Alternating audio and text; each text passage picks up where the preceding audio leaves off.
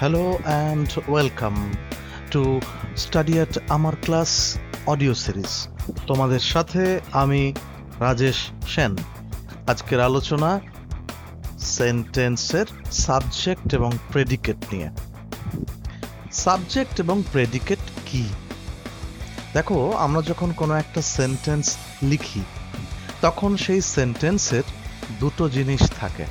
একটা সেন্টেন্সটা কোনো একটা জিনিসের সম্পর্কে বা কোনো এক ব্যক্তির সম্পর্কে হয়, এবং তার পরের অংশটাতে ওই ব্যক্তি বা জিনিস সম্পর্কে কিছু একটা বলা হয়।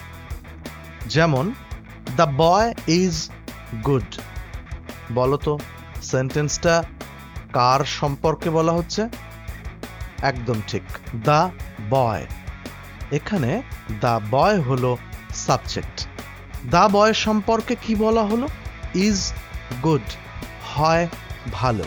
তাহলে ইজ গুড এই অংশটা হবে প্রেডিকেট। তাহলে দ্য বয় ইজ গুড এই পুরো বাক্যটার ভেতরে দুটো অংশ আছে, একটা হলো সাবজেক্ট, একটা predicate. The boy subject, is good predicate. আশা করি বুঝতে পেরেছ। সাধারণভাবে সাবজেক্ট সবসময় বাক্যের প্রথমে বসে, কিন্তু কখনো কখনো সাবজেক্টকে তুমি বাক্যের শেষের দিকেও পাবে। যেমন একটা উদাহরণ দিচ্ছি, হিয়ার কামস দ্য বাস।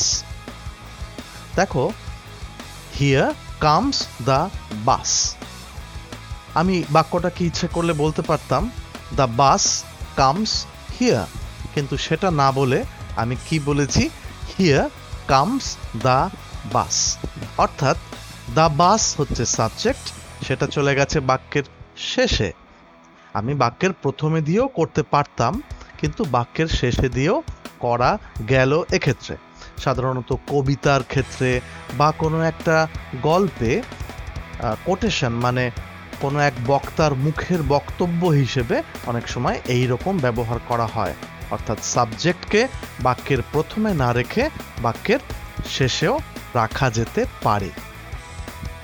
আর একটা জিনিস খেয়াল রেখো, ইম্পারেটিভ সেন্টেন্স যেগুলো, সেইগুলোর ক্ষেত্রে কিন্তু সাবজেক্ট বসে না, মানে সাবজেক্টকে ব্যবহার করা হয় না। যেমন একটা ইম্পারেটিভ সেন্টেন্স কোনগুলো? যেগুলো দিয়ে কোনো অর্ডার ইত্যাদি বোঝানো হয়, সেগুলো হচ্ছে ইম্পারেটিভ সেন্টেন্স। যেমন সিট ডাউন, বসো, অর্থাৎ কোনো একটা অর্ডার দেওয়া বোঝাচ্ছে।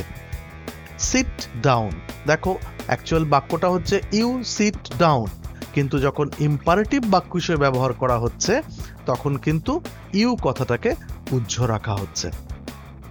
এবার আমি তোমাদের 5টা সেন্টেন্স দিচ্ছি। তোমাদের কাজ হবে এই 5টা সেন্টেন্সের সাবজেক্ট এবং প্রেডিকেট পার্টগুলোকে আলাদা করা। Sentence number 1, the boy stood on the burning deck. Number 2, stone walls do not make a prison. Number 3, he has a good memory. Number 4, bad habits grow unconsciously. And number 5, the earth revolves round the sun. 5টা sentence তোমরা খাতায় note করো এবং subject এবং predicate পার্টগুলোকে আলাদা করো।